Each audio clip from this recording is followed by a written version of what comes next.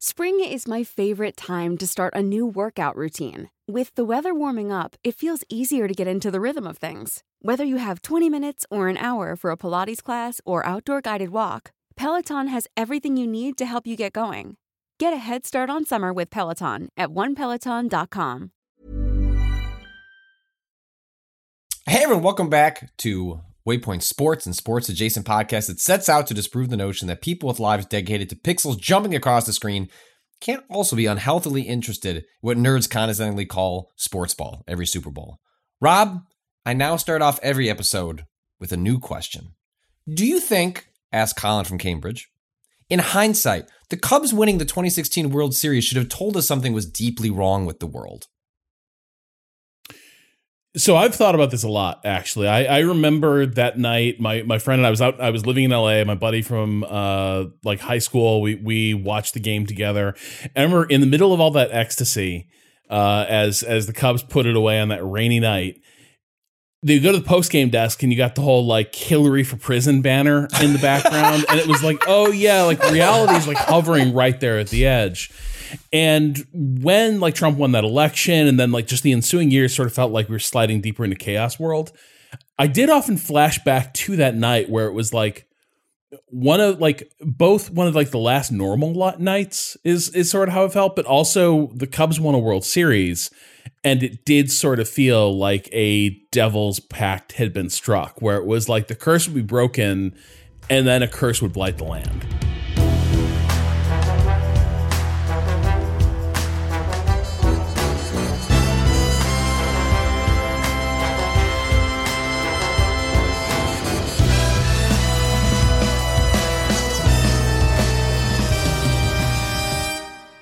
A generational trauma was forgiven in exchange for a new one. Yeah. I have a Cubs World Series story, which is... Hello, Jason Kembler from Motherboard. Yeah, hello, thank you. A baseball super fan over here.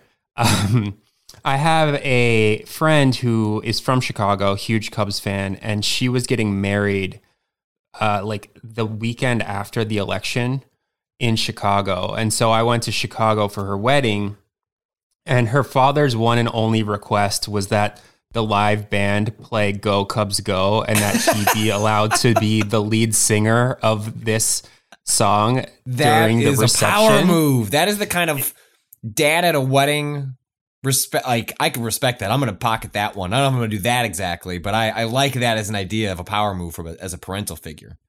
Yeah, he had extreme dad at wedding energy. Like he was grabbing the mic like every 3 songs or so and being like, I paid for this wedding. I'm going to sing the songs I want. But it was so weird because everyone was very sad about Trump winning at this wedding, but very happy that the Cubs won the World Series. And also like ancillarily interested in the fact that there was like a wedding occurring, but it was mostly about the Cubs and Trump. It was mostly like an incidental event that brought a bunch of people together after 2 major life events had happened. And like, well, frankly, that's kind of what weddings are for. Is it's a big enough moment in someone's life to force a bunch of people to get together. And it does not usually necessarily occur around such positives and negatives in the way that one did. Yeah, very, very memorable. Anyways, that's my Cubs World Series story. That's good. The best story I have from that era, other than probably the most conservative, and I don't mean that in like a red-blue capacity, just a neighbor next to me who is just very kind of straight-laced, doesn't say a lot to you, very nice, has been very friendly and helpful when things have come up around the house or yada, yada, yada. The one thing that breaks him out of this emotional state is the Cubs. And he is a lifetime diehard. Like, so this win, getting the World Series was like a personal emotional high. And I remember I was at home watching the last game, and every time the Cubs would win during that, at least that 2016 season, he would put up, he's got his Cubs W, like flag. It would go in the front of his house. Like he'd stake it out there during everyone. And after that game, after they won that final game and won the World Series, I heard a scream, a guttural one. And I was like, how could I even hear a scream from a neighbor's house unless they were truly in danger? Well, he wasn't in danger, but he had left his house and began running up and down the street as though he was Will Ferrell in Old School. And I have never since seen that level of emotion from this person because they seem genuinely incapable of it. And yet I think it goes to show like the power and emotional spirit of sports, that it can drag someone like that to a state like that. And then they just immediately revert back into their shell. Tangentially is we just had our oldest daughter right around when this was happening. She was born in late August, so this is all happening in October. And we're like, well, we should go watch at least one of the two games, like, out at a bar. And so we go to this place that was like comfortable enough to bring a newborn to, and had a little spot to sit. And I think it was game 3 or 4. I don't know where it was in the order of things, but all I know is that I had just ordered a beer, and the server came up to see if anyone else needed anything else. And I looked around, and the newborn was asleep and my wife was asleep. And it was like the 4th inning. And I said, I'll just take the check and finish this beer as fast as possible. If 2 of the women that I'm here are with are sleeping, maybe I should go watch the game at home. But we have you here, Jason, because opening day just occurred last week in the MLB. It comes with a season that has some pretty substantial, probably, would it be wrong to say is the most substantial rule changes to the sport in a long time, between the changes to the defensive shift, the introduction of the pitch clock, and obviously those big puffy pillows that they're calling the bases. I know this has been when we asked people for questions, a lot of what came in was questions about some of the rule changes. Can you for Rob and I, we like to drink beer and watch baseball and claim that we're experts, unless you're going to be in the first inning of a baseball game that you're streaming and you're suddenly going to be down 7-0 to Patrick Klepek, who only did the tutorial that morning. Then I think the whole notion of expert maybe gets called into question. But all that aside, these big sweeping changes coming to baseball, are they actually big sweeping changes? Are they being overstated?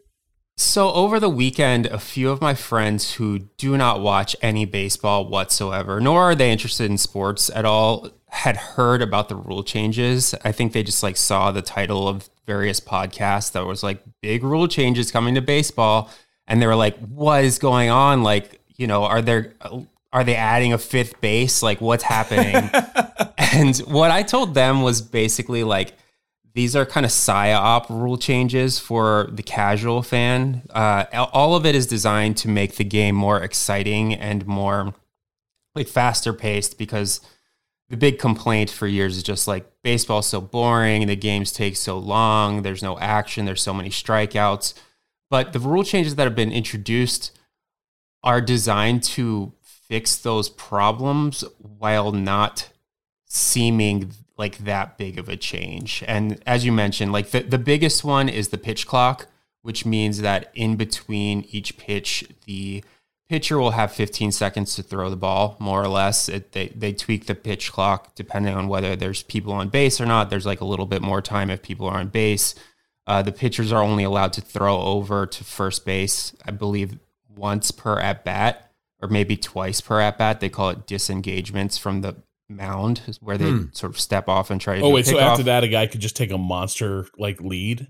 After that, the pitcher can step off and throw, but no, after one disengagement, they have to deliver the ball home, I believe, or pick the person off. But if they try to pick them off and they are safe, it's a balk, and they get the base anyway. A balk. And Patrick and I just encountered that rule. We got many balks called on us, and I have to admit, every time it happened, we were not intentionally playing with the rules. It was just we hit the button late, I think, and then all of a sudden it got counted. Or I was late coming back from the pause screen, and I would try to throw the ball, and it was nope, that was a balk.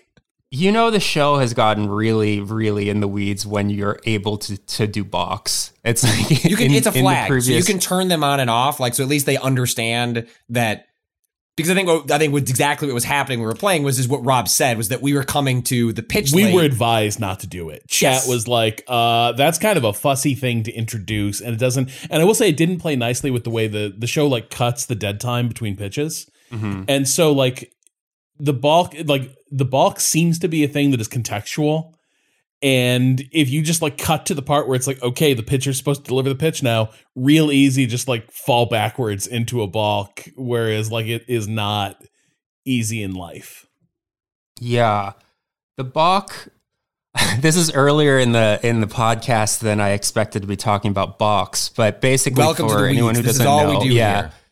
It's when the pitcher essentially like fucks up in a way that confuses the hitter or the runner. It's like if the pitcher falls off of the mound, that is considered a balk. But there's many number of ways that you can do it. And if this happens, the runner gets the next base for free. And the balk used to be like very rare. Like it would happen in high school because people wouldn't know what they're doing. And maybe once a year per team, you'd see a balk. But during spring training, there were like multiple balks per game. It's like the umpires were directed by Major League Baseball to be like giant hard asses about all of the new rule changes. And one of the side effects so far has been there's been a lot of balks. So it's cool is that like maybe a natural result of changing like the momentum, the pace of the game, that you're going to have pitchers under the stress of the pitch clock potentially going through motions differently? Because as we know, I don't think there is a sport with more habitual weirdos than baseball, and suddenly throwing for a loop, like, and pitchers especially, right? Like probably no weirder like position that invites those sorts of characters, and or as MLB The Show calls them, quirks. Like in one of the signifiers that has under stats for characters. But I guess it doesn't totally shock me that you'd have pitchers suddenly balking a lot just because you're throwing off something they've had ingrained in them in terms of timing since, I don't know, grade school? Right. So that's one of the reasons that baseball got so slow, is because baseball is full of weirdos who have their rituals in between each pitch. And so you'd have both batters and pitchers who would have their thing. Like Nomar Garciaparra, who was a shortstop for the Red Sox for a very long time, was called like the human rain delay, because in between each pitch, he took his batting gloves and he undid the Velcro. He redid the Velcro. He stepped out. He stepped back in. And it's like the pitcher couldn't throw the pitch until he had done this. And so that's how you end up. And it was between every pitch, like every single time.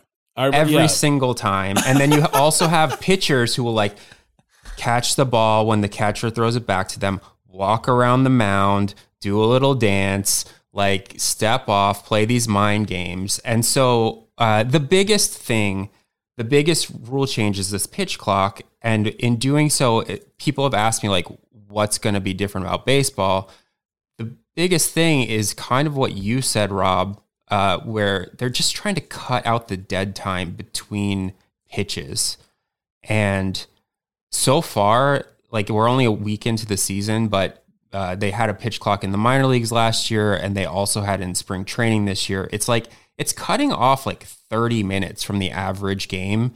And that's 30 minutes of people like undoing their glove, putting their glove back on, spitting, like picking up the little chalk bag that's on the pitcher's mound to just, you know, but what about the people standing in line at the ballpark for the long line to get a beer or a plant-based hot dog, as maybe I was doing on opening day at Wrigley Field with some friends, and you missed like half the So I didn't pay for the tickets, and so I offered to go sacrifice myself in line once we got to our seats, and like, I'm gonna get drinks for people, I'm gonna get food for people. Like, text me what you want, and I'll go stand in two long lines, and someone will come out to grab the first, because, you know, it's like, you know, drink minimum, blah, or maximum rather. It's like, I'll go do all that because I'm just thankful to be here. Well, by the time I was working my way through like the second line, I happened to just glance up. I'd not been paying super close attention, because in a baseball game, that's frankly part of the joy, is that I don't need to be paying attention to every little moment, especially when I'm there kind of basking in the stadium, like in-person experience. It was about to be like the fourth inning, like, and I'd been gone for 40 minutes, which usually would be like, I was telling Rob this, we mentioned this at the end of our regular podcast yesterday while we were kind of teeing this one up, is that, you know, I think it's worse for the in-person experience. I think if you choose to go to a baseball game, broadly speaking, you are choosing to go to something that you are going to luxuriate in, like it's a beer-soaked hot tub. I expect to be here for a very long time, and I sort of only want to pay attention. It would be easier to watch this at home, which is true of a lot of sports. But like, it was weird. I was there for 2 hours and 20 minutes. Like, this is exactly my take. Where it's like, better when for I the go to a home. baseball game, better to watch, worse in person. Yeah, I mean, I don't know how you feel, Rob. I'm sure we will hear, but that's exactly how I feel. I wish there was a toggle. It's like, I'm at the game, do the slow version so that I can, like, talk to my friends, drink a bunch of beers, pee 45 times. So I have never made it to the start of a game at Dodger Stadium on time. Like, getting up that fucking hill to the game, like, transit doesn't run out there. Traffic backs up all the way down the hill, like out onto all the approach streets. Most of the time, if I even want to make it up there by the third inning, I'm like bailing out of the cab or whatever at the foot of the hill and beginning like a hustle up the hill up there. And so when you say like, okay, the game's gonna be over in like 2.5 hours or less, well, to get to a Dodgers game, just getting out there is like a 2-hour like round trip investment. So it begins to change. Like, if I'm going to go through that hell, what I want is 3 hours or more of being in one of the most beautiful spots in LA and just like letting the day pass me by. I'm buying the mental break. I'm buying time in that space to just like be head empty, and just sort of follow the game. Head empty, beer full. Yeah. Oh yeah, like especially because they stopped run, selling beers after 7.5 innings. Which that's when you order like a double or a triple beer. Right. Where it's Jason, like, we had to cancel our last beer order. Like, we were in a section where you could order them. There was a mobile order bit, but it was actually faster for me to go. So it's like, we'll order some from the mobile thing, and I'll also go stand in line, and then we'll double stack the beers, and we'll be good to go past the 7th inning. Well, they got just a little bit backed up on the mobile ordering. The game moved so fast that we ended up either we canceled or they canceled the order because it just wasn't going to be delivered before the game was over. I hate that. Let me ask you this though: was it the game length that it was like the game's too slow? I think the game was just too fucking boring because the problem is like 3.5 hour, even if the pace of play is slow. Baseball is a game, and this is why it is probably the most successful like sport to translate into movies. It is a game just like built of dramatic moments and dramatic scenarios. Like there's so many opportunities for character interactions effectively between the pitcher and the batter. But the issue was because, and this is on the heels, all these changes are on the heels of another change they made last year, and I forget what the specifics are. They cut the bullpen size you're allowed to have. And so the issue, to me, I think like there were two things that kind of get swept together was the game is too boring and it must be because the game is too long. And for me, it was never that. For me, it was every time something interesting was threatening to happen, it was, all right, well, he's going to the bullpen and call out pitcher for one strikeout. And then the next guy would come up. And there's still like 2 guys on base. And it's like another guy comes out of the dugout. Another strikeout. Inning over. Those 2 guys stranded. And it was hard to get them there. Like getting guys on base was hard. Getting to advanced bases was hard. And so baseball had this problem I don't think was a pace of play issue unless pace of play was allowing pitchers to be better significantly. But for me, the big issue was like balls did not get in play. You get that idea of the true outcomes. And baseball was becoming a true outcomes game. And it turns out that's not fun baseball to watch. And I think it was really highlighted. Jason, you and I think watched a little bit. You watched a lot. I watched a little bit toward the tail end of the World Baseball Classic. And there you had much more variance in terms of skill levels across a ton of positions, but one of them was pitchers. And one, it's more fun watching good hitters go up against pitchers who are like good but not great. Because now you can really see what a good pitcher can do and the damage they can inflict. But 2, if there's just a lot more balls that are being like pitched to contact and just a lot more balls being put in play, you get more of those scenarios of like, guy on first and third, like the tactics of baseball that had to me started to feel irrelevant in the past like several seasons, where it was all feast or famine. Yeah, so you are absolutely right. The biggest problem with baseball, the reason that it's been so boring, is this fundamental thing that happened, I would say maybe like 8 or 10 years ago, where basically pitchers started outpacing hitters to a ridiculous degree. It's like the average pitcher in Major League Baseball started getting way better than the average hitter in Major League Baseball. And the reason that this happened was basically like the analytics revolution, where not only did you have fielders standing all over the field where a computer simulation had determined that a player was most likely to hit the ball based on millions of, they've run the simulation millions of times, and they're like, okay, Vladimir Guerrero Jr. is most likely to hit the ball to this specific part of the field, so we're going to play our fielders there, which resulted in many fewer base hits. It's like when the ball was hit, it was much more likely to be caught because the fielders were in the correct position based on this scientific analysis. But then on top of that, there's this performance institute called Driveline, which is basically like during the off season when you want to go upgrade yourself, like if you're a creative player and you want to add like 10 points to your control and stamina and power and all this sort of thing, you go to this facility, which I believe is in Washington State. I'm pretty sure, where they just use like a million sensors. They film you as you pitch. They teach you new pitches, and they're like, you are not utilizing your body to the correct, like the scientifically perfect way that you could be. And so they'll tweak your mechanics, they'll tweak how you throw, and people would come out of this, like major league players, like 32-year-old men who had been playing baseball their entire life, and they would be throwing 4 or 5 miles an hour faster.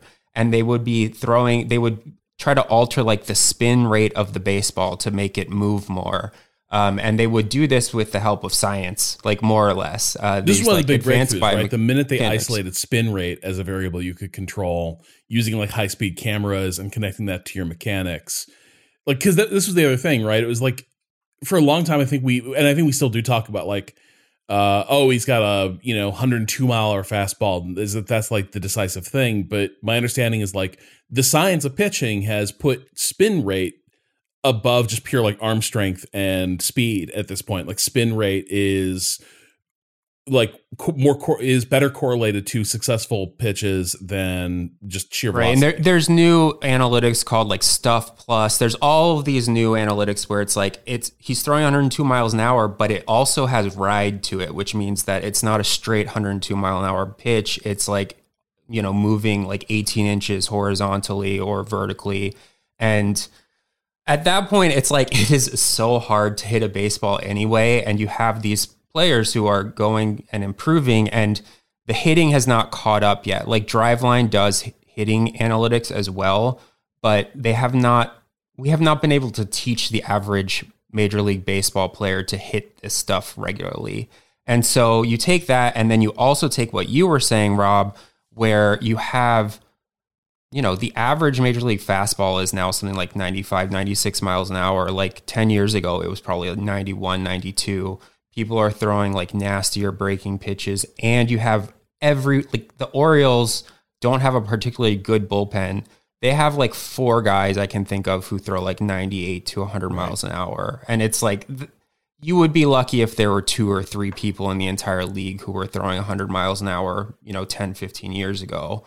And so it's exactly what you were saying. It's like, oh, there's people on base. We're going to take our starting pitcher out. We're going to put in one of these nasty relievers.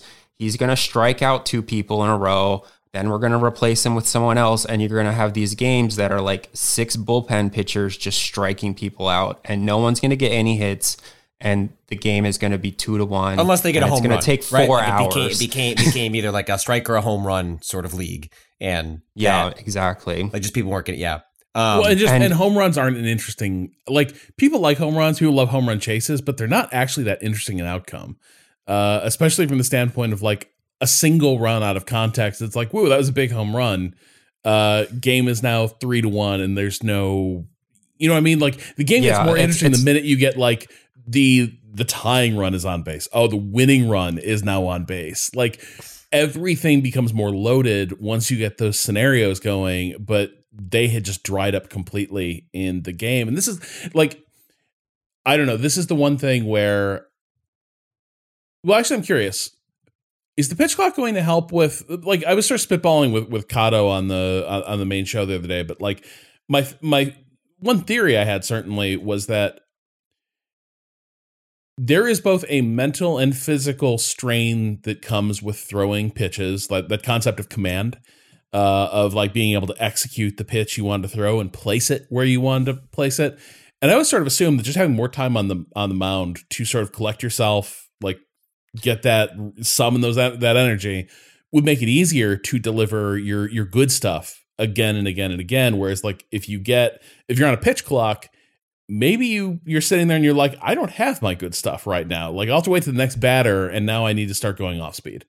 These are, the best athletes in the world who decide to play baseball. There's other probably better athletes than the average baseball player in the NBA or NFL or many other sports. But these are, the best conditioned people to play baseball.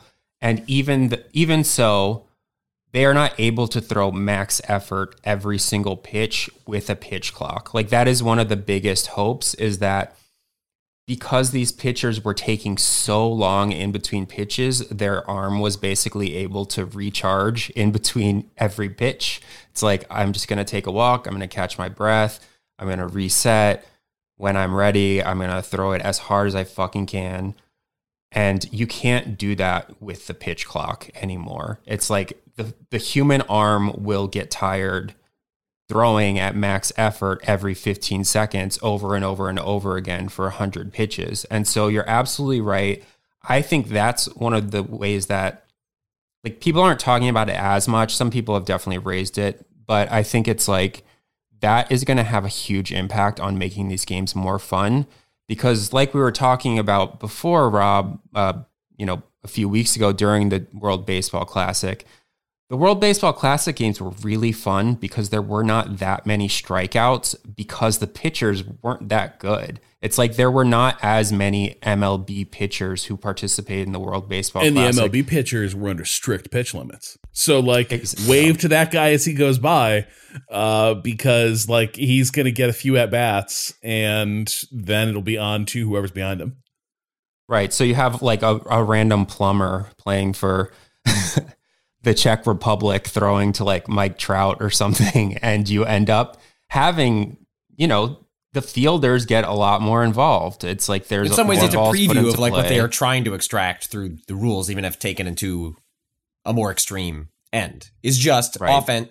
At the end of the day, people want to watch more offense. It's more exciting. It makes a more balanced game. We see this in, we talk a lot about the NFL here on the podcast, and like that is where that league has also trended over the last 10 years, is with a lot of its rule changes that sometimes are under the guise of player safety.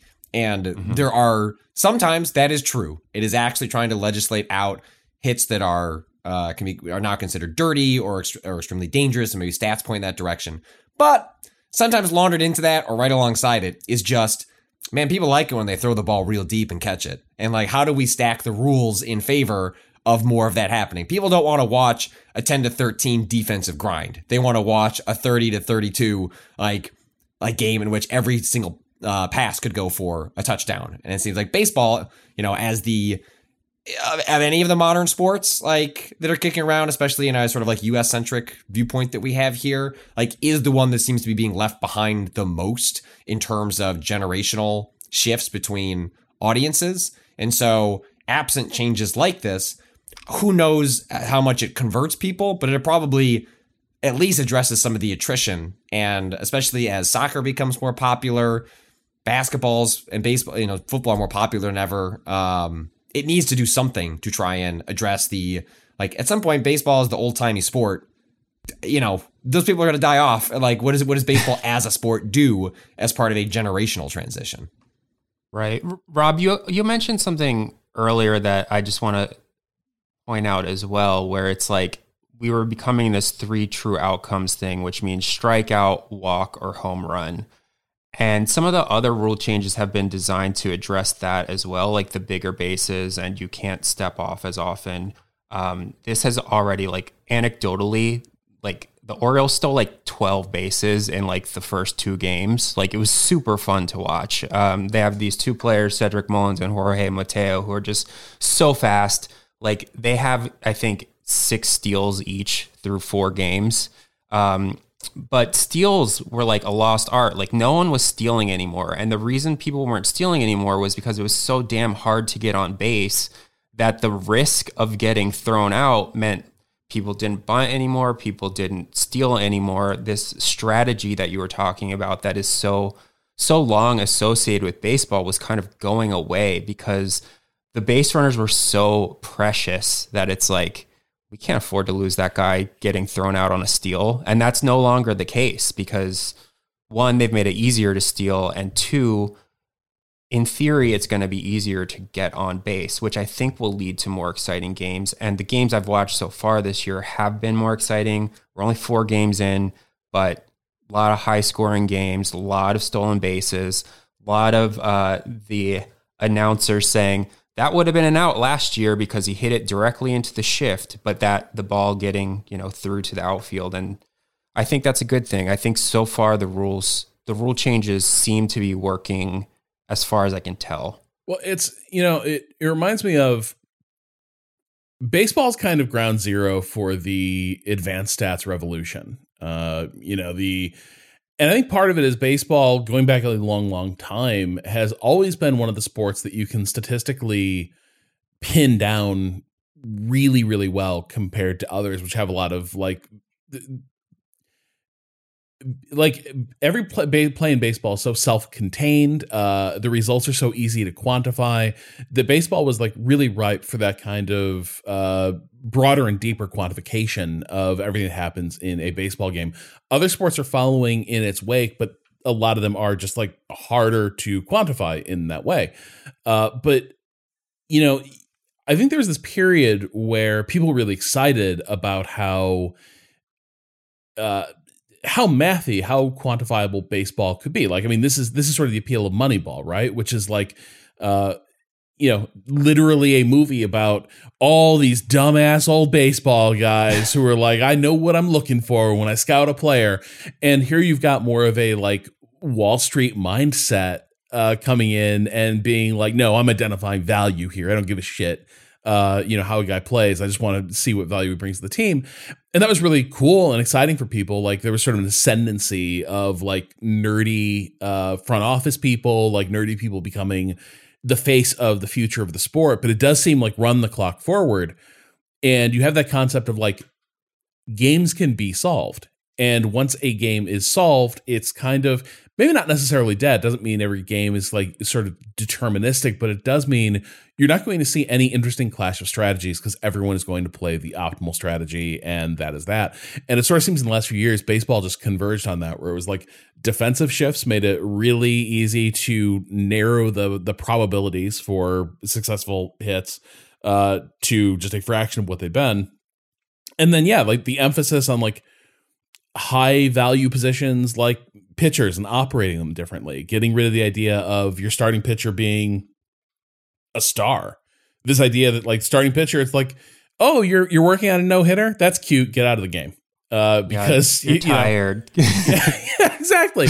And so I think the other, it feels like the broader trend that baseball needs to undertake, and maybe this is the start of it, is like you're introducing more vagaries that are going to be, at least theoretically, harder to stats your way around, right? Where it's like, if the pitchers are on a clock, if you're not allowed as many of them, if the substitutions are being made in what are like higher leverage situations, maybe it's less deterministic than it's been in the last few years. And maybe teams will start looking for other ways to play and other things to value as they build their team. Hey, broader question about this, though, isn't sort of the thing with like baseball owners don't even fucking like baseball. Like when I look like, and people who buy NFL teams they might be assholes, rich assholes, but they seem to like the sport, are invested in the sport. I find weird about like these changes seemingly being in favor of the game possibly being better, like more appealing. But isn't like also part of like baseball's whole problem that like the owners are just squeezing them to such a degree they're not even fans of the sport that they technically own. It's just an asset. I mean, depends entirely on the owner. I've been the Angelos family has owned the Baltimore Orioles for a very long time, and Peter Angelos was this asbestos personal injury lawyer in Baltimore where hell yeah. Yeah, he made a shitload. He's actually like in his professional life a really good person in that he like he's heavily pro-union. He's like represented lots of unions over the years. He sort of like fought against people like bad landlords for a long time. And yet if you say Peter Angelos' name in Baltimore, is like, fuck that guy. Like he ran the Orioles into the ground. His son, John Angelos, even worse, just like, you know, doesn't care about the team, doesn't care about baseball, doesn't want to spend on the team, only cares about making money, so on and so forth. And it's like, I know you have that in all sports where it's like our owner sucks. I hate him. He doesn't invest in the team. He meddles. You have this across all sports, but I do feel like in baseball, it's more of a money-making operation. I think because there's not a salary cap. Well, there's no salary floor either, right? And exactly. So, like, I can't name the teams off the top of my head, but I know that there are fans of certain teams where it just feels as though like they don't have to spend anything. They get enough from the broadcast rights, enough of generational fans show up to the stadium. They don't have to field a good team. And for all the problems that exist in the NFL, of which there are many, and we talk about them constantly, they have structured it towards mediocrity to the degree where even Rob and I root for a bad team, but we actually root for is like a mediocre team because it's actually hard to win only 3 games the way the Bears did. They actually needed a lot of help to get there. And there was a lot of luck involved in doing that and this season was a big deal because the Bears had to spend, I think it was something like $130 million at a minimum because there is a salary floor agreed to and so it's like, look, at a certain point, you're just going to pay enough okay players that you're going to win some games. And that seems broadly absent from baseball, which makes the cynicism, I think, which exists amongst all sorts of sports fans, but even more well-earned amongst baseball fans. Yeah, you have this like inequality between teams and markets. It's really funny to hear because we live in such an unequal society where income inequality is maybe one of the biggest problems that we have. And yet you have like these billionaires being like, well, I couldn't possibly afford to, put a good team on the field. And so you have teams like the Orioles who spent, I think, $30 million last year on their payroll. What? Competing in the same league as the Mets, the Yankees, the Dodgers, same broader league that Mets and Dodgers are in the National League, the Orioles in the American League. But they're spending $250, $300 million a year. The Orioles are spending spent $30 million last year. There are single players who make more than the entire team. And it's like the Orioles are spending like $60 million this year. And it's like, oh, we're barely able to make our ends meet. And it's like these people are billionaires. Fits too, because it's like we know, like, because that means that when we send our stars to tour through Baltimore, you're going to get a lot of people showing up to that game so they can watch actual good players. Like, the Angels are coming through, and like people are going to come out and they're going to see like Ohtani and Trout like play. That's what they're going to come see. But it's like the Angels are spending that money to have those players, and meanwhile the Orioles are like, come watch our bad news Bears level team play against an actual like group of stars.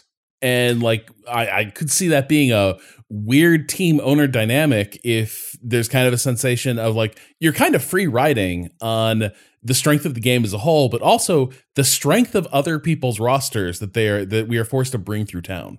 Well, there's also enhanced like revenue sharing between teams as well. And so there's some big pool of money that, the profits from the Yankees and the Dodgers, et cetera, like go to the Orioles. Even if they don't spend shit, they are making money that, if they're unable to run a profitable team, which they are, they make a ton of money because of what you mentioned, Patrick, the sort of like TV rights and just the ancillary income of people coming to the game to watch a shitty team. It's like they're also then getting paid by the Yankees, the Angels, these teams that make a ton of money from a bigger profit revenue sharing pool that comes from sort of the profits across the entire industry. But all that said, even if a lot of these teams that don't spend a lot of money are able to put together really good teams because they've taken advantage in this Moneyball type way of the sort of inequality that of like baseball players teams have rights to baseball players their first 6 years, regardless. And so the Orioles right now are spending almost nothing, but they're expected to maybe be a playoff team because, or at least in the hunt, because they have, first, second, third draft picks for years and years of tanking. And they're paying those players like the MLB minimum, even though they're really good. And then the second that they hit free agency, they're going to go sign, $200, $300, $400 million contracts with the Dodgers, the Mets, the Cubs, teams that are willing to spend. And the Orioles will have, a new crop of young players that they have drafted and developed. And it's one of those things. Well, in some ways, isn't that the ideal? Because I forget the quote. This quote actually is attributed to Jerry Reinsdorf. Reinsdorf? What is that, Rob? The Bulls, White Sox. Reinsdorf? Who's Reinsdorf? Reinsdorf? Yeah.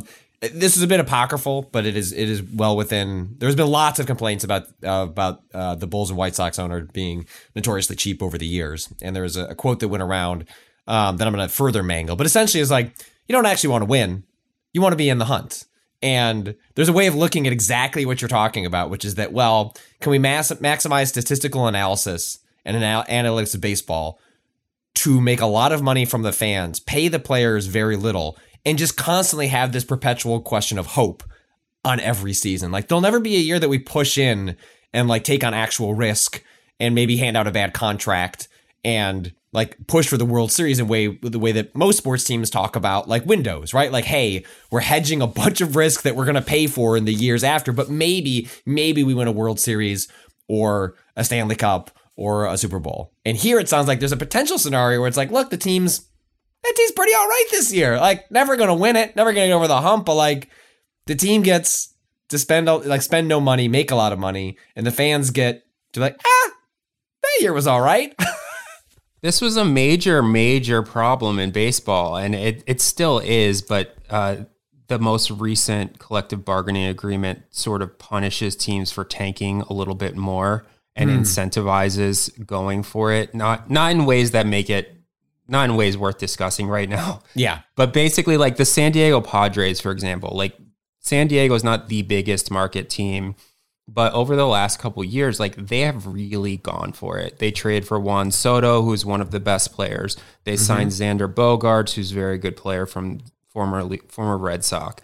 They have Manny Machado. Like they have made these massive, massive signings and these massive trades where they've mortgaged their future, like trading all of these prospects for established stars, which is nominally what you want, right? Like you want teams that are going for it. But when the Padres did that, everyone was like, what are they doing? Why are they trying to win a World Series? Like, don't they realize they're getting rid of some of their young assets, that these young players that might make them kind of good a few years from now? And it's like, that's how teams were managed for a long time, where it's like, you want to keep that window really long so that you can field a really like okay team at a cheap price and not be accused of tanking, but also not ever really go for it. And it over the last couple of years, like this year and last year, we've seen a bit of a change. We've seen the Cubs are seemingly trying to go for it, which we can talk about. Like they've made some big signings. The Mariners really pushing in, trading a lot of prospects, the Padres as well. And for years that didn't happen. There was like the Dodgers and the Yankees were going for it every year. Besides that, you had a bunch of teams that were like, well, maybe if we kind of like, if all our prospects graduated at the same time and we get hot in the postseason, maybe we can win. But you didn't have the teams going from like 85th percentile to like, we are pushing all our chips in, and if we lose, like we lose, but we're at least going for it, which is I think that's another reason people stopped caring, because you had all these teams that were like, well, we're trying to be a 500 team this year. We're not trying to do anything more than that. Like, and you have that for like 10 years in a row. It's like people stop caring. Yeah. Before we have you depart, I do want to have some of our listeners chime in with some questions. You can write into gamingadvice.com with the topic sports, or if you keep a lookout on Twitter, we usually have a Google form going around that you can submit some. Sam from Iowa asks, the designated hitter rule, what a bunch of bullshit, right? I think it's bullshit. Can you explain what it is if you are not baseball inclined? The designated hitter is something that the American League has had for a very long time. Basically, there's 2 leagues in baseball, and half of the teams had the pitcher hit, and half of the teams had a designated hitter, meaning the pitcher did not hit, and there was a player who didn't play the field. He just Which is wild that there are even different rules. I actually think that's kind of cool, but like it is weird, and has always struck me as weird that there are actual, maybe not foundational, but at least interesting wrinkles between the 2 different sets of teams. Yeah. And then like 2 years ago, they got rid of pitchers hitting at all, and now there's designated hitter across the entire sport. They do it right as Shohei Ohtani would have given you a huge advantage for, like, that guy can be on the mound and also be an elite hitter. And right as we're about to have the most interesting player, like, really coming in his own in the major leagues, they're like, designated hitter across the and hit free agency, right? Like to command a salary and contract unlike we may have potentially have not seen like in ages. Like I agree. I am only a passing baseball fan, but I think if you suck at hitting, I'm sorry. I also sucked at hitting when I played baseball in 3rd grade. You know what I had to do? Get up there and get beamed by the ball and like take my lumps. And also, I like the idea that if you want like a monster hitter out there, if he can't field, you're going to have to hide him somewhere and hope it doesn't like break his way. I like the idea of, all right, well, we're coming up, it's the 8th inning and we are going to put this Hulkster out there in center field and have the other guys sort of try to cover. And that's how we're going to stash him out there. Pitchers hitting is also the only thing in professional sports that I can think of outside of like a fake punt where someone who is really bad at something is made to do it against like at the professional stage, because it's like the average pitcher is really, really shitty at hitting, but once every 5 days for 3 or 4 at bats, like you're going to watch this pitcher like flail about like an idiot trying to hit the ball, and then every once in a while they run into one and it makes like the pitcher home run, the pitcher double or whatever, so much more exciting. In the same way that like really like watching a punter throw is always so fun in my opinion, and it's like doesn't work out that often, but when it does, it's special, and they did get rid of that. So I'm with you. I think DH is bullshit. Another question, anonymous, how deep is the podcast into an advanced analytics in baseball? As someone who has gotten into them over the last few years, mostly to stay competitive in fantasy baseball, I can't help but look at a player and only see ISO, spin rate, exit velocity, WRC+, etc. I guess, Jason, do you play fantasy? Does that influence how you look at the game when you start having analytics brain while watching? So I don't play fantasy anymore. I was thinking about trying to get into Out of the Park Baseball, which is a baseball sim that is legendary. I can forward you a code, Jason, then you can chime in and let us know, because neither of us are going to play it. Yeah, I'll take it. I have like the last 8 editions of Out of the Park, and I'm always like, open it. Whoop. Nope. Like a million. Do you want to play a game that's only spreadsheets? Yeah. It's like, do we have a game for you? I don't pay that close attention to advanced statistics outside of the fact that I'm an obsessive Orioles fan, meaning I read all the forums. Like there's this website called Orioles Hangout that I go to every day and have been to every day for like 20 years. That and rules. It's run by a complete lunatic. Like after Baltimore had to cancel one of its games after the Freddie Gray protests, because of a police killing, and like the Orioles did something where like we stand in solidarity with the people of Baltimore, blah, blah, blah. He like I think it was this or some other terrible tragedy like this, where the Orioles did like a very basic, like we're going to wear a band on our jersey. He shut down the website because he was like, I don't want politics in my baseball. He shut down the website for like a week or something and then like brought it back on. So it's a like lunatic forum where there's a million rules. If anyone who like upsets the forum, I gotta know, how much are you just a lurker there, and how much? Oh, I don't post. I was banned. Okay. I was banned posting like in high school. In high school, yes. For like some You've never just gotten an alt account? Is it that much harder to get a new? I tried to log into my old account like a year ago, and it's like you're still banned. I've been banned since like 2003 or something. But does it have the classic forum politics? There's people that he likes and just can say whatever shit they want, and like everyone else. There's no politics allowed on this forum, like unless you want to like slyly infer that like the liberal media is unfair and biased, in which case it's completely fine. That's not a political statement. What happens when there are union disputes? Like the miners just signed that new contract, it's right? Which so I know funny. It's so funny because they try to separate. It's like the stick to sports taken to its extreme, where there'll be like massive issues in baseball, like work stoppages and things like that. And it's like, you can't say that the owners are greedy and you can't say that the players are greedy. You can only discuss like the facts of what is occurring. It's very bizarre. And it weirdly sort of works because it's one of those sites where there's like 100 posters who have been there forever and they just talk to each other and I just read. I haven't made a post since high school. I can't log in. I could make an alt, but I haven't bothered to. I don't want to have an account. I just read it. It's not that like, there's not that many posts, so it's not that hard to keep up with.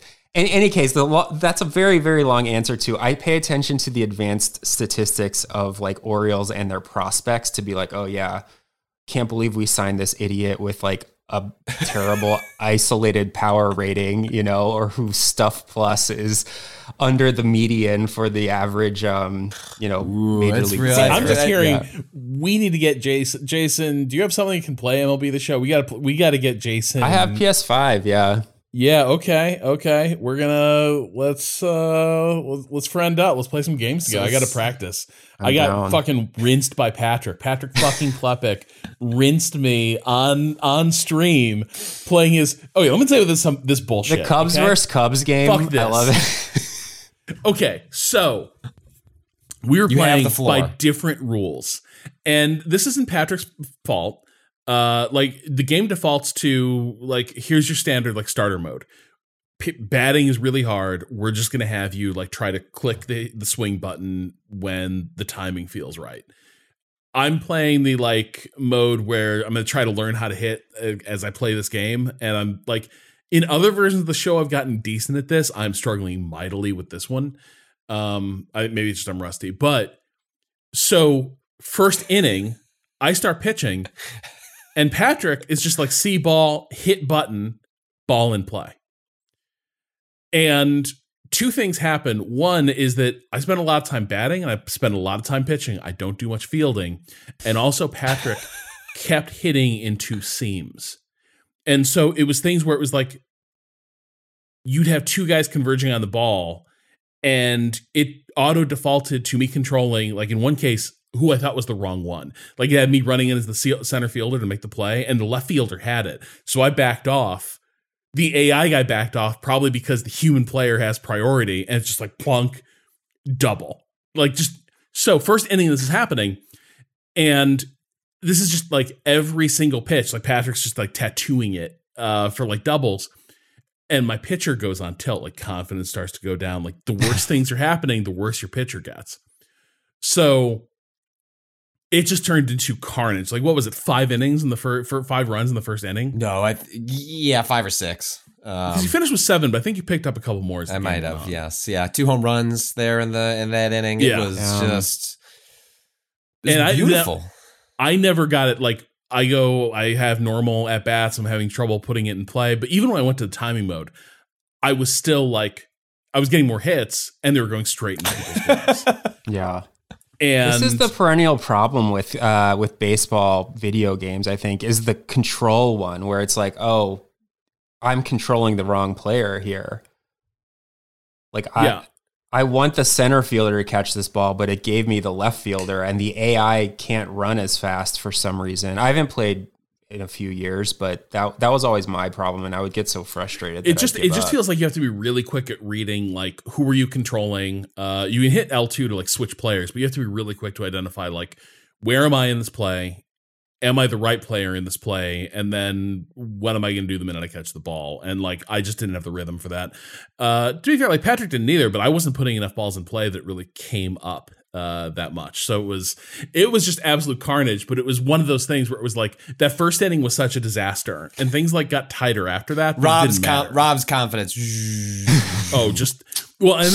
And then like, Patrick has a whimsy to him when things are going well, and I'm like starting to be like, oh my God, I'm going down in flames. And so Patrick goes into, I need to bring even more energy to the stream. And I'm sitting there and I'm like, this is not the energy I need you to bring to this fucking game, Patrick. And Patrick starts singing like Cubs fight songs as I'm just getting massacred here. And I'm just like, okay, let's just get. It was brutal. But I do think, like, there's 3-player co-op. I think we could all be out there like playing some ball together. I'm down. Yeah. And you can help us understand franchise mode. Because we got in there, and the sheer number of decisions that you have to make in franchise mode. Are you supposed to fire like your first base coach because your players keep getting their arms fractured? That's what we decided. We just got his ass out of there. Like, yeah, dude, he's not handing those players the running glove with the long.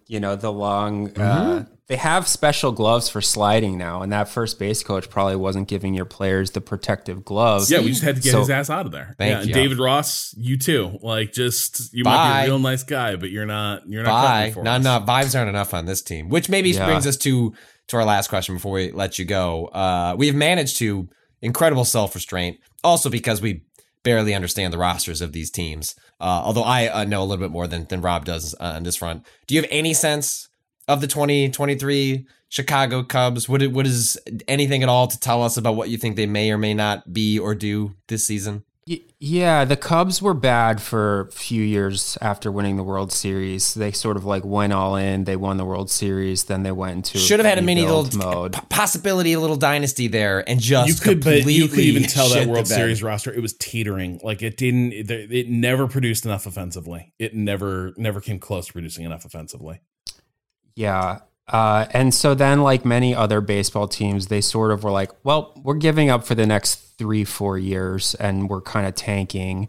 And then this year, it looks like they're trying to get back to respectability. And I don't like the NL Central that much. Like, I think the Brewers are overrated. They have very good pitching, but it's hailing right now. Sorry, I heard a lot of loud noises and was wondering what that was. It's giant things of hail.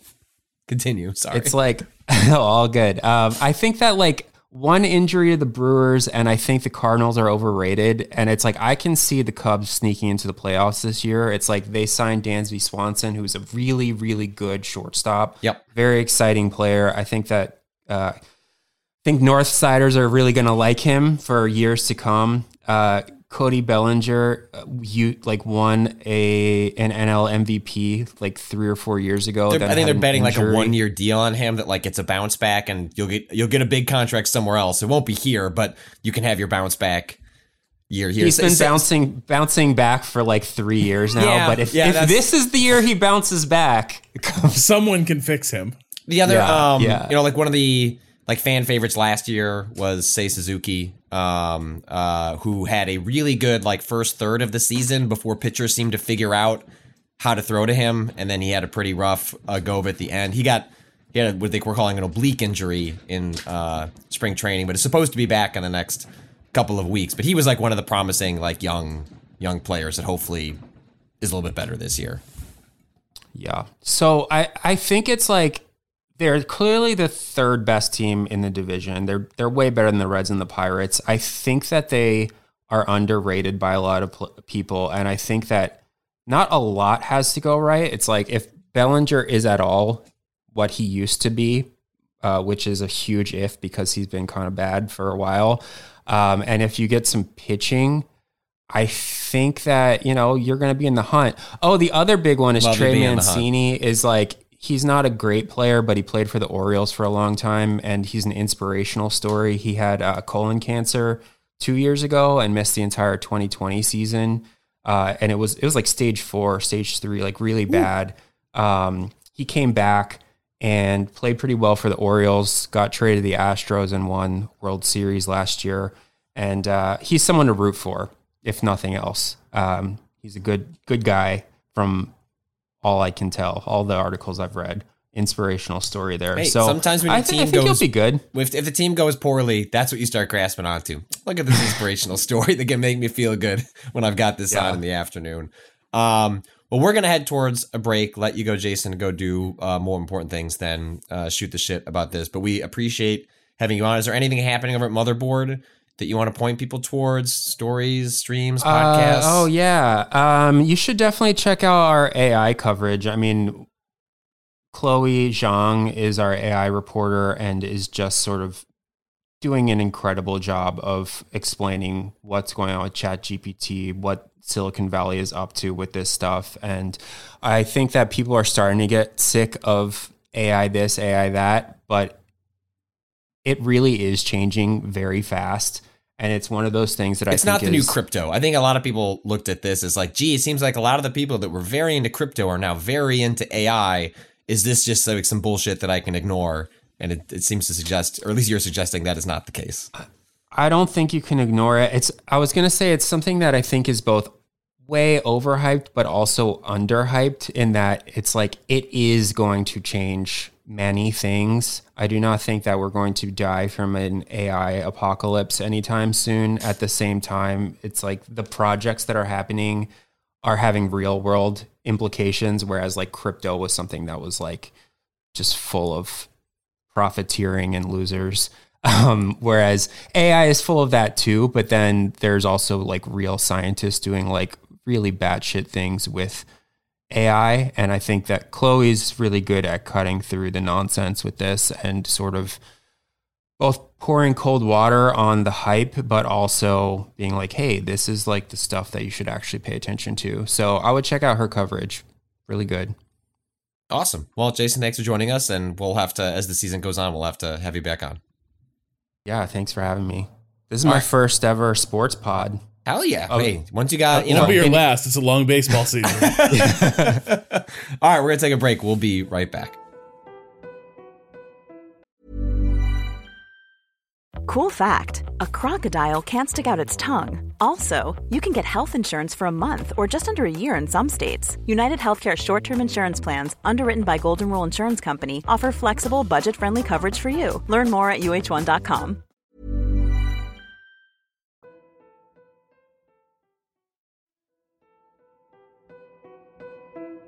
And we're back. All right, so Rob, I asked a certain question at the top about the Cubs because we were doing baseball stuff, but the Bulls? Okay, I have a question. What the fuck, man? Yeah. What about them? They're frisky. What was over that? Was it the Grizzlies? Was that the comeback game? Largest comeback of the year? Yeah, they were down like 20 some points. I turned that game off. And they weren't looking good in that first half. And they started to they put the clamps on them in the third quarter, and then they just got the Grizzlies to melt down. It was incredible. Like there was a run of, I want to say like 4 Grizzlies possessions that ended in embarrassing turnovers. Like Bulls just ripping passes out of the air, tipping them and then like getting them in play and pass. Like it was mortifying. The Grizzlies could not like hold on to the ball, and every time they took it down into their offensive end, immediately the Bulls would get a breakaway, and they folded. They like at the end of that run, I think they pulled their starters. It was done at that point. Like, the Bulls had already sort of been like getting control of that game, but after that, it was like NBA Jam. Like the defensive version of NBA Jam, where like, you know, all the Bulls just fire pouring off them, and the Grizzlies just collapsed. It was beautiful. As it stands, according to NBC Sports Chicago, from an article, I was trying to figure out where do things stand with the Bulls in terms of the postseason. So the NBA adopted a couple of years ago something called the play-in tournament, which is kind of the equivalent to a wild card. Did that start with the bubble year, or was that before the bubble? I remember year? the bubble year. They tweaked a bunch of things to basically make some interesting teams more viable. Well, to their credit, like the season didn't get to finish, right? And so the notion was, do you just accept the standings as they were when the season shut down in mid-March, or do you come up with an alternative? So maybe the play-in, I can look this up possibly, but regardless, the play-in is relatively recent in the history of the NBA. Prior to that, it is, and somewhat controversial. And there were not wildcard spots. It was either in or you're out, and the reason I think defensively people don't like one game play-ins is because it can benefit statistical outliers or off games. And part of the reason that people like basketball, baseball especially, is the notion that like you have to prove that you are good over long stretches of time, as opposed to having fluke performances allow you to, advance. But I think what's smart about it is that, if you start from the assumption that, first of all, at the end of a regular season, your 7th and 8th seeds, your 7th and 8th place teams are probably not very viable teams regardless. Yeah. But two, you do have the odds there of like, if the difference between like 7, 8, 9, and 10 can be pretty marginal, maybe you're going to get a more interesting playoffs if like you have those guys go into the Thunderdome and see who emerges. Because I do think I think the Bulls are a really good example of this right now. The Bulls were having a lost season. They were in really bad shape a few weeks, a month or so ago. Basically, when I started watching them, they were like close to being out of it entirely. There was tank talk. Is this a moment where they had just decided not to, and up and down, like people were saying they had fucked up their trade deadline decisions. Well, they did nothing. They did absolutely nothing at the trade deadline to either perhaps irresponsibly gone all in and tried to acquire talent that would have bolstered the team, especially defensively, especially from a three-point shooting standpoint. They are a terrible three-point shooting team over the course of this season.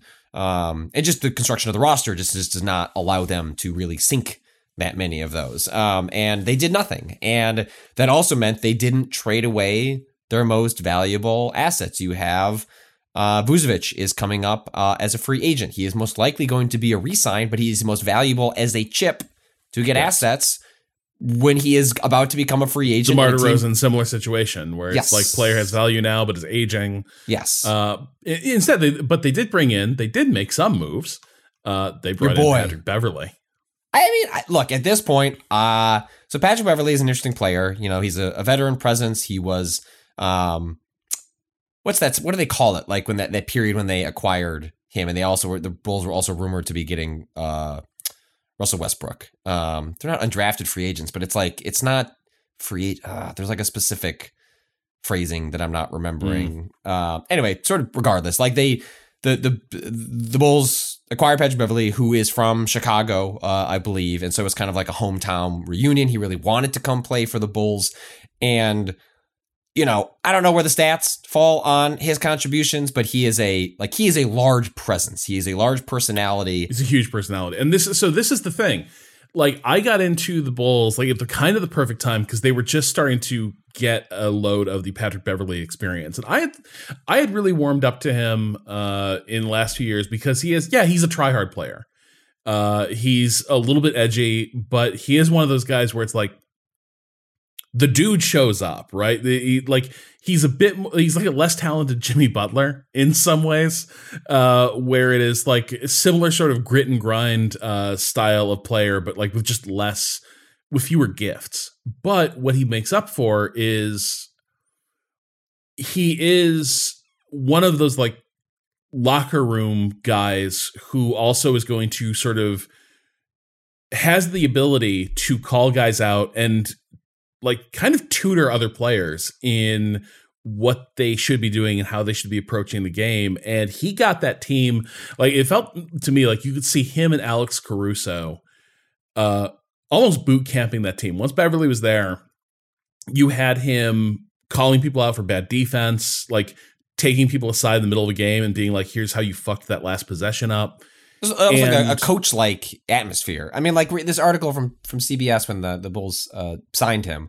The front office is hopeful that Beverly can bring some toughness to the team as they try to get back in the playoff picture. Now 34 years old, Beverly is no longer an all-defensive caliber player, but he works hard and is still capable of pestering opposing guards. His abilities on that side of the ball should help strengthen a Bulls team that has surprisingly been one of the best defenses in the league. Exiting the All-Star break, the Bulls are 7th in the league with a 112 defensive rating. But even if Beverly can give the Bulls a spark with his energy, it's hard to imagine that'll make enough difference on a team that's spiraling out of control. They lost their last 6 games prior to the All-Star break and are now in 11th place in the Eastern Conference at 26-33, which puts them 2 games behind the 10th place Toronto Raptors. And that was on February 20th around the trade deadline. And then look up their record since the All-Star break. They are 38-40. Well, no, that's their season record. Sorry. Well, I'm trying to figure out where I can pull that, but it really marked a sea change for how that team was playing, and so I think you do like. And they've had personality clashes. DeRozan and LaVine have not been on the same page in terms of how much on the bar of style and personality and use by coaching. I don't know. I'm not in those locker rooms. All you can say is that, boy, it seems like you have 2 players who are just competing to be sort of like the alpha of the team as opposed to playing off of one. And that has really eased up. Like, and this is the weird, like, I would say that in a weird way, that may have been settled in LaVine's player in his favor. Certainly watching it in these past few weeks, I have seen LaVine just become he is the I'm going to go get a bucket guy. He is the, like, if he touches the ball and the defense is not rock solid, he is going to just like try to charge through it. And also he has a great like pull up and he's got like a great pull up and fade away like 2-point shot, so that if he's getting like blocked off from reaching the basket, he will just like disengage from the defense and fall away from them and take a 2. And more often than not, that shot is good too. And so he's become that guy where it's like, if there's any sort of defensive weakness, he will go exploit it. And DeRozan seems to have fit is more comfortable letting him play that role. But like going back to the play-in tournament, like watching the Bulls, I think they're really, kind of, this is where the play-in tournament gets a little more interesting, because I do think when you're looking down at that tier of the Eastern Conference, the Bulls maybe have a bit more wind at their back than a lot of the teams that are around them. And so to an extent, like, do you at least want to give them the chance to knock off a team that is kind of, a little closer to like flailing the way the Hawks are, right? Or, back when this all unfolded, the Pacers were sort of neck and neck with the Bulls. They could have easily been headed to the play-in tournament. They've since sort of collapsed. But I think this is where the tournament gets interesting, is that the Bulls have gone from being kind of a hopeless team to being a pretty interesting one, and at times quite a good looking one. A lot of players have made a surprising leap in the past few weeks. Like Kobe White has gone from he's been, I want to say, like, even when I checked them out last year, he was sort of emerging as like, that's an interesting player. He is starting to become that guy who you make a better case for him as a starter, but also is just one of those guys we're coming off the bench.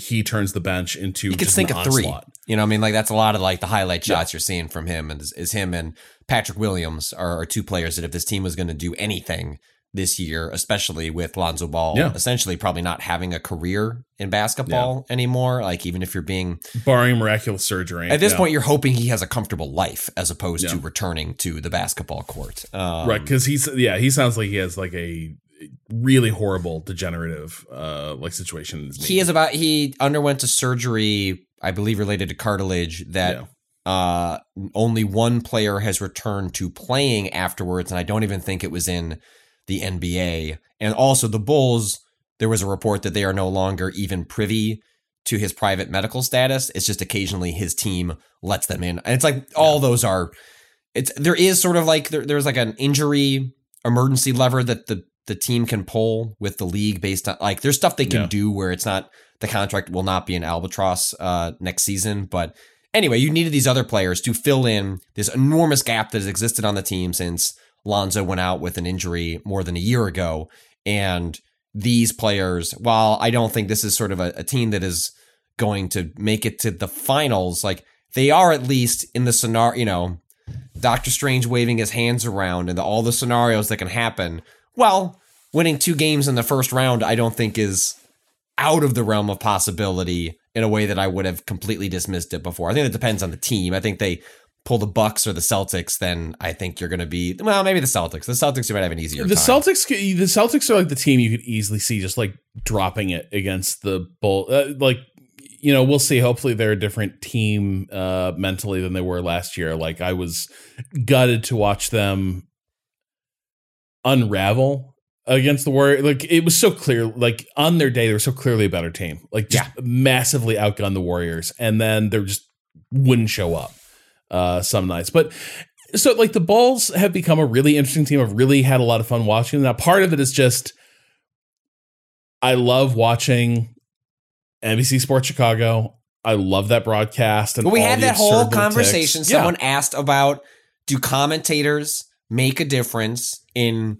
watching something, or how does it influence that? And I pointed out, I did not put a name to it at the time, but since then, obviously, Rob, you have Stacey King, like one of the 2 NBC Sports Chicago announcers that announces every Bulls game that you're watching from the local broadcast is just an absolute character, a delight, and is someone that even when I've watched the team play poorly, I still just, it's not even about an analysis. They're just entertaining. Like they can be a very, very insightful and help me understand the game, but they're just fun to listen to, watching a team I love, even if they're doing that part poorly. And you've like entered into that space when, even if they're not always playing well, frequently they're playing at least like middling or frustratingly, but you have an entertaining product in front of you. And sometimes that is enough. Yeah. And like it's just such a weird energy compared to a lot of the national broadcasts. In some ways, it's a little bit more like if inside the NBA we're calling the game rather than just doing the desk. But yeah, it's been fun getting into them. It's been fun watching them like go on this little run and sort of like, I would say to me, it's felt like in a lot of cases I've been watching playoff basketball now for a few weeks. And that's a cool place to be, right? Because the like stakes some are teams high. are Every game means they could be in or out of it. Like they're have been on a knife's edge for the better part of 6 to 8 weeks. Right. And I think it makes her interesting. Like here's the weird thing. They demolished both the Nuggets and the Grizzlies in their encounters with them. Like this has been the wrap on this year's Bulls. I guess last year's, the issue was they compiled a really good record, but mostly like by beating up on trash teams. Yes. And then everyone sort of knew that the minute the field narrowed as it does in the playoffs to pretty good teams, the Bulls were going to be in trouble. As it happened, you know, the Bucks, it was just a brick wall. That was never going to go any other way. This year, the Bulls have actually been better against good teams, and the rap on them is they just kind of like don't show up or don't get it into gear against your more marginal teams where like they just either they haven't scouted or they're just so astonished to find themselves in a shootout against a bad team that they get back-footed. I've seen it happen. But like both the Grizzlies and the Nuggets, the Bulls like shut them down so effectively that in both cases, those games were over, you know, early in the fourth. where you had both those teams just shut everyone down because There are blowouts. And those are teams that are like, okay, we're playing, like, we're in the playoffs. Now there's no point in keeping guys in this fight against the Bulls.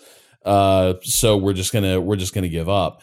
But like against, in some of these games against like teams that are a little more marginal, it does just go all the way to the end. Like their series against the Sixers was fascinating because like the Sixers have stuff to play for. They're fighting for a better seed.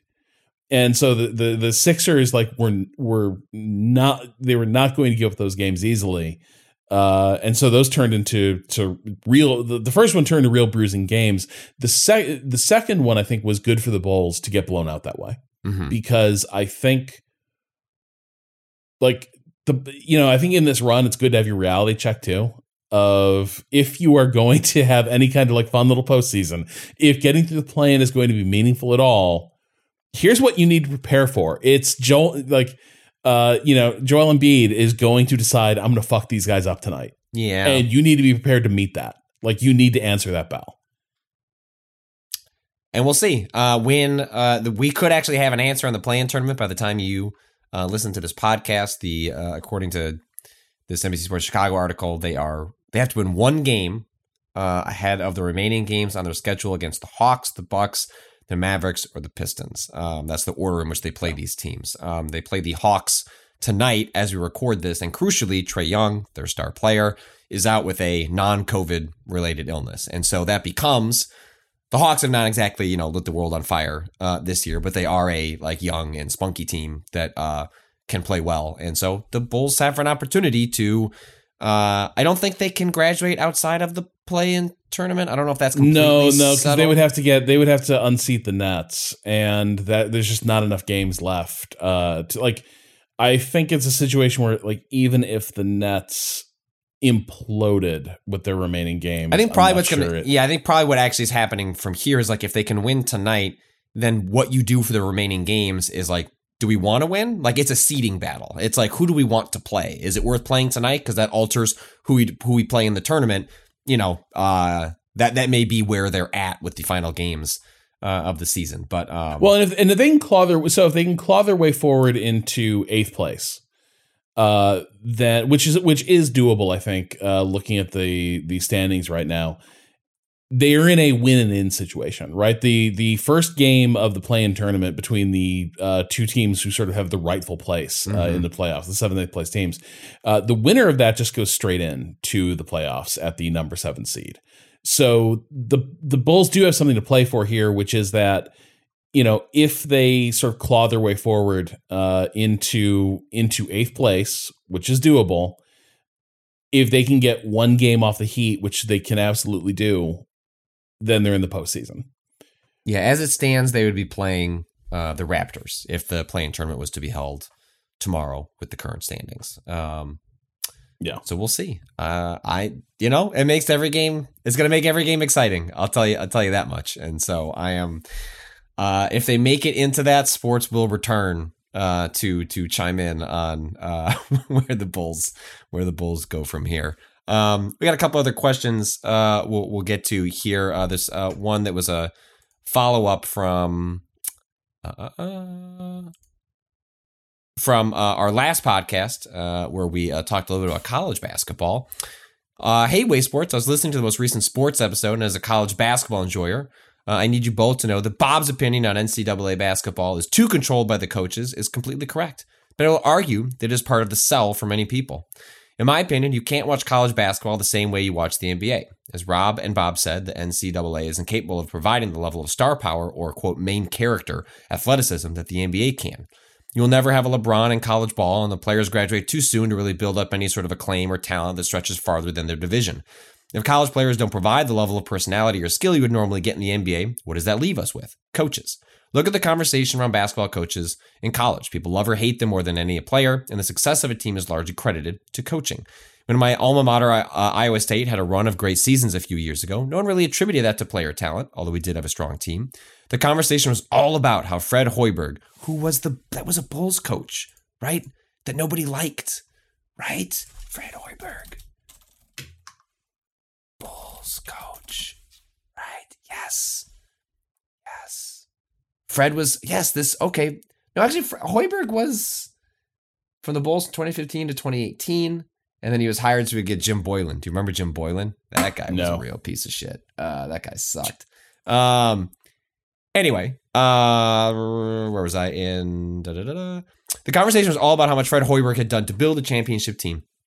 A former player for Iowa State returns to coach a struggling program to the promised land. You couldn't write it better if you tried. Although I think he fared far worse with coaching your Bulls. Sorry. Iowa State has a statue of our beloved coach, Johnny Orr, right in front of the building. Another coaching dynasties in sports aren't really unique, but we tend to think about them only when it comes to football. Dynasties in the NBA are about teams and players. I don't think that many conversations about the 90s Bulls center Phil Jackson.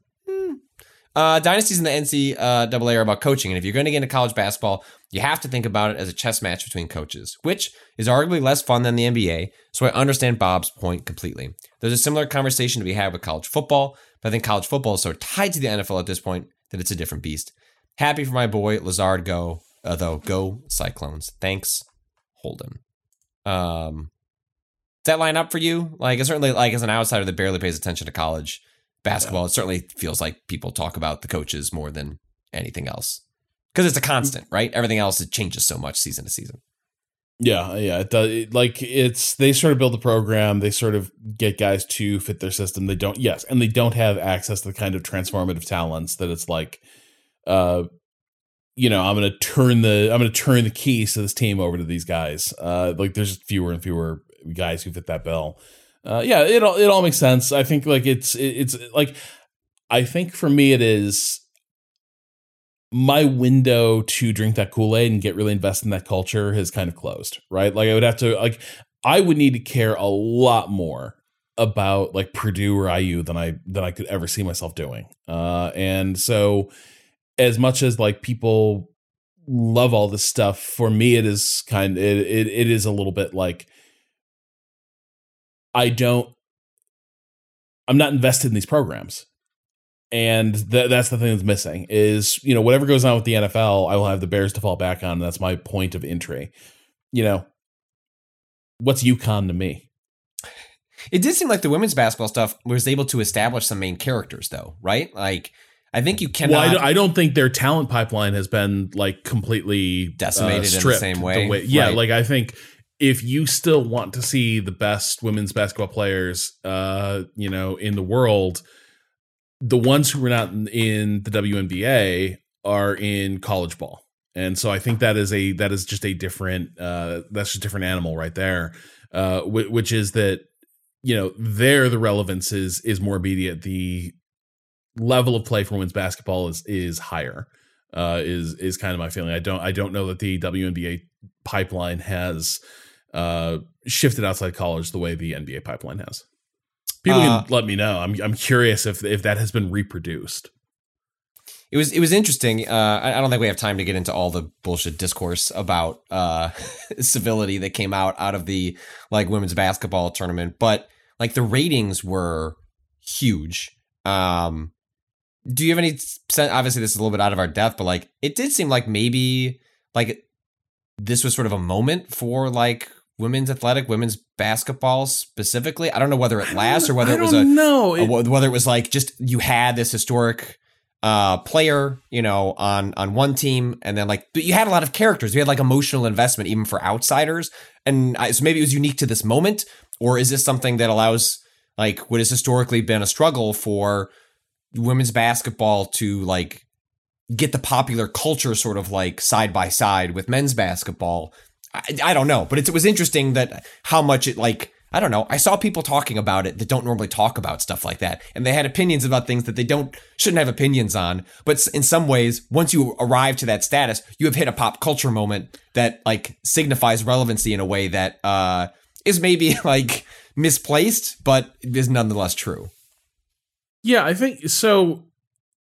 For me, the thing that's a little bit weird about it is mostly that to me, it's felt like women's college basketball has been pretty big for a while. So maybe this is just like, to me, maybe there has been a shift. We had hit an inflection point, but it feels like to me for a little while, the women's tournament has probably been the more interesting one to follow. It's had a lot of really like dynamic tournaments, a lot of like photo finishes type stuff. And again, like maybe a slightly higher level of play relative to the pro game.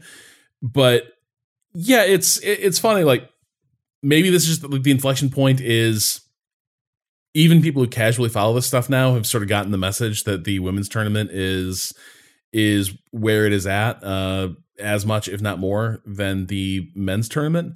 I do agree. There's a little more attention to it, and maybe that is partly because, again, so much of the men's tournament this is just me speculating, but like again, it's a lot of like marginal players who like college ball is it for them. You know, this is the end of the road. And so they sort of like are fit into systems. Whereas, you know, maybe in the women's tournament, you have more of those like big talents in the game who then, as we sort of saw, also have that little extra bit of swagger that comes with being really fucking good at a game, knowing that, you know, the system will adapt to you, because of your talent. I meant to read this earlier. This one came in. This one from Anonymous. This one's for Rob. If it hasn't been said already, quote, "Mouse in the house" refers to a mismatch wherein a big, Vooch, Embiid, etc., is being defended by a smaller guard in the paint. The guard is the, quote, mouse. The paint is the, quote, house. And the, quote, free cheese is the sweet satisfaction of getting an easy bucket over a smaller man. Stacey King is a madman, but this saying does actually map reasonably well to basketball. I haven't listened to the full pod yet, so my apologies if it gets cleared up later on. It did not, but thank you for writing in and clearing it up for all of us. That is delightful clarification.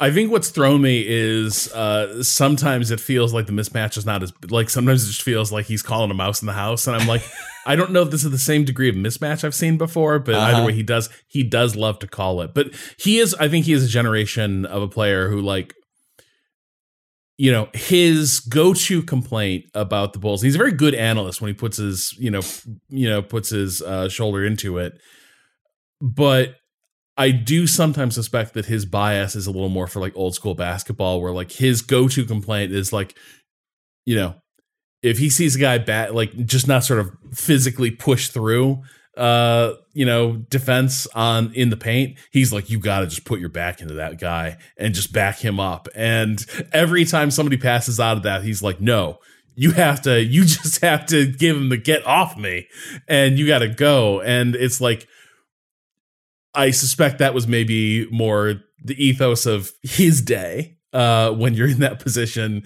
and maybe isn't the one of modern basketball. Though there are times where I'm like, Vooch, you need to like turn around and just like be bigger than that man. Like, come on, stop looking for outlet passes to like, let's re-rack this entire possession. Like, go and beat that man. I mean, there was that game against the 76ers, which they ended up winning in overtime, but I think Embiid was one foul away from getting ejected, or like hitting his, the foul count. And it was just like, fucking get it, like somebody get in there and have him foul you. And he was in the game for like 7 minutes with like one foul to give. And like, well, hold on. The refs didn't want to give it. Like, that was the other thing. It was just so clear. The refs were like, let's like when you're a star and you got that, like when you're out of fouls to give, there is like do we really want to call that? And so they did let a lot go by, but there was an element of like, however good he is now the vulnerable point of this defense. Right.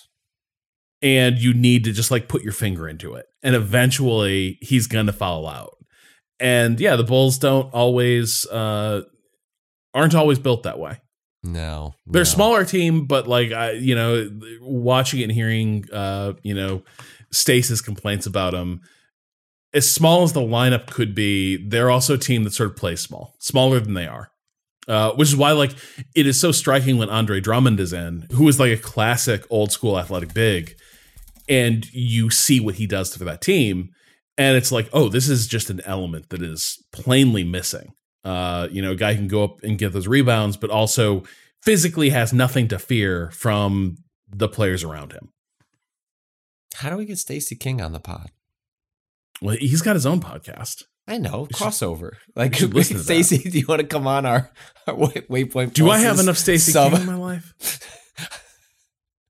I want to be the mouse in the house, Rob. I want to be the mouse in the house. You can send in questions to future episodes of Sports by writing into gamingadvice.com with the title Sports, or filling out the form that comes out over our Twitter feeds right before we record. But I think that is going to do it for this episode. And once again, our thanks to Jason Kebler from Motherboard for coming on and letting us know a little bit more about baseball, making us seem smarter than we are. That's always a delight. In the meantime, you can follow Waypoint on Twitter at Waypoint, on Twitch at twitch.tv/Waypoint, on YouTube at youtube.com/WaypointVice, and our writing at waypoint.vice.com. Rob and I, as you heard alluded to multiple times over the course of this podcast, played a little bit of MLB The Show. Did a little Cubs on Cubs so that the Cubs could both win and lose no matter what happened. And then tried to manage a team that essentially was just, how often could we attempt to trade for a generational two-way player, and eventually maybe we'll get him. I don't know. You'll have to watch the stream to see if we could land such a talent. Patrick, if we did not have jobs that we have to do, and we can't do another motorsports style thing in our lives, but like, I could see playing cooperative franchise mode being just infinite fun. Yes, in this game, absolutely. The way they do the put you in clutch, high leverage situations, all the building the ship in the bottle of the roster, and every time one of your guys suffers a mysterious injury that you have to compensate for, all sort of the rebuilding of the dynamics. Oh my God, the fun. But also it is the work of a lifetime. This is why I'm not a sports game guy. It is every year I get into MLB The Show, but I don't ever have the time to put into it to become good at it, or do a multi-season franchise mode, because that is these sports games like this are built to be your game. This is the main game you play, and then there's other stuff you play on the side, but this is it. And that is night and day from what we do and from what our sort of job is and the way our lives are built. Yeah. But it seems really well made. I'm sure we'll talk more about our experiences with it on the main podcast. But this episode is premiering ad-free on Waypoint Plus, which you can subscribe to and gain access to early episodes, exclusive episodes, ad-free episodes, and more at waypointplus.com. You can follow me on Twitter at Patrick Klepek. Rob, how about you? Oh, I'll just be hanging out watching the Bulls make this run. You can find me on my couch. Just keeping an eye on the house, hoping a little mouse gets in there. And no, don't say that. Don't say that, Rob. I feel like it's a cursed thing to say about your apartment. Oh God, that's true. No mouses in your houses. That's true. I maybe left too much free cheese out over the last year. Fuck capitalism and bear down.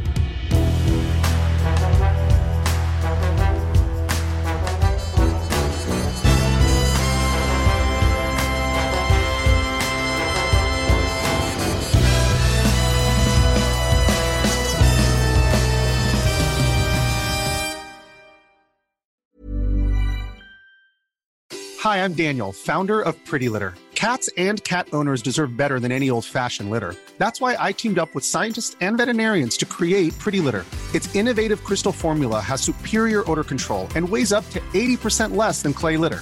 Pretty Litter even monitors health by changing colors to help detect early signs of potential illness. It's the world's smartest kitty litter. Go to prettylitter.com and use code ACAST for 20% off your first order and a free cat toy. Terms and conditions apply. See site for details.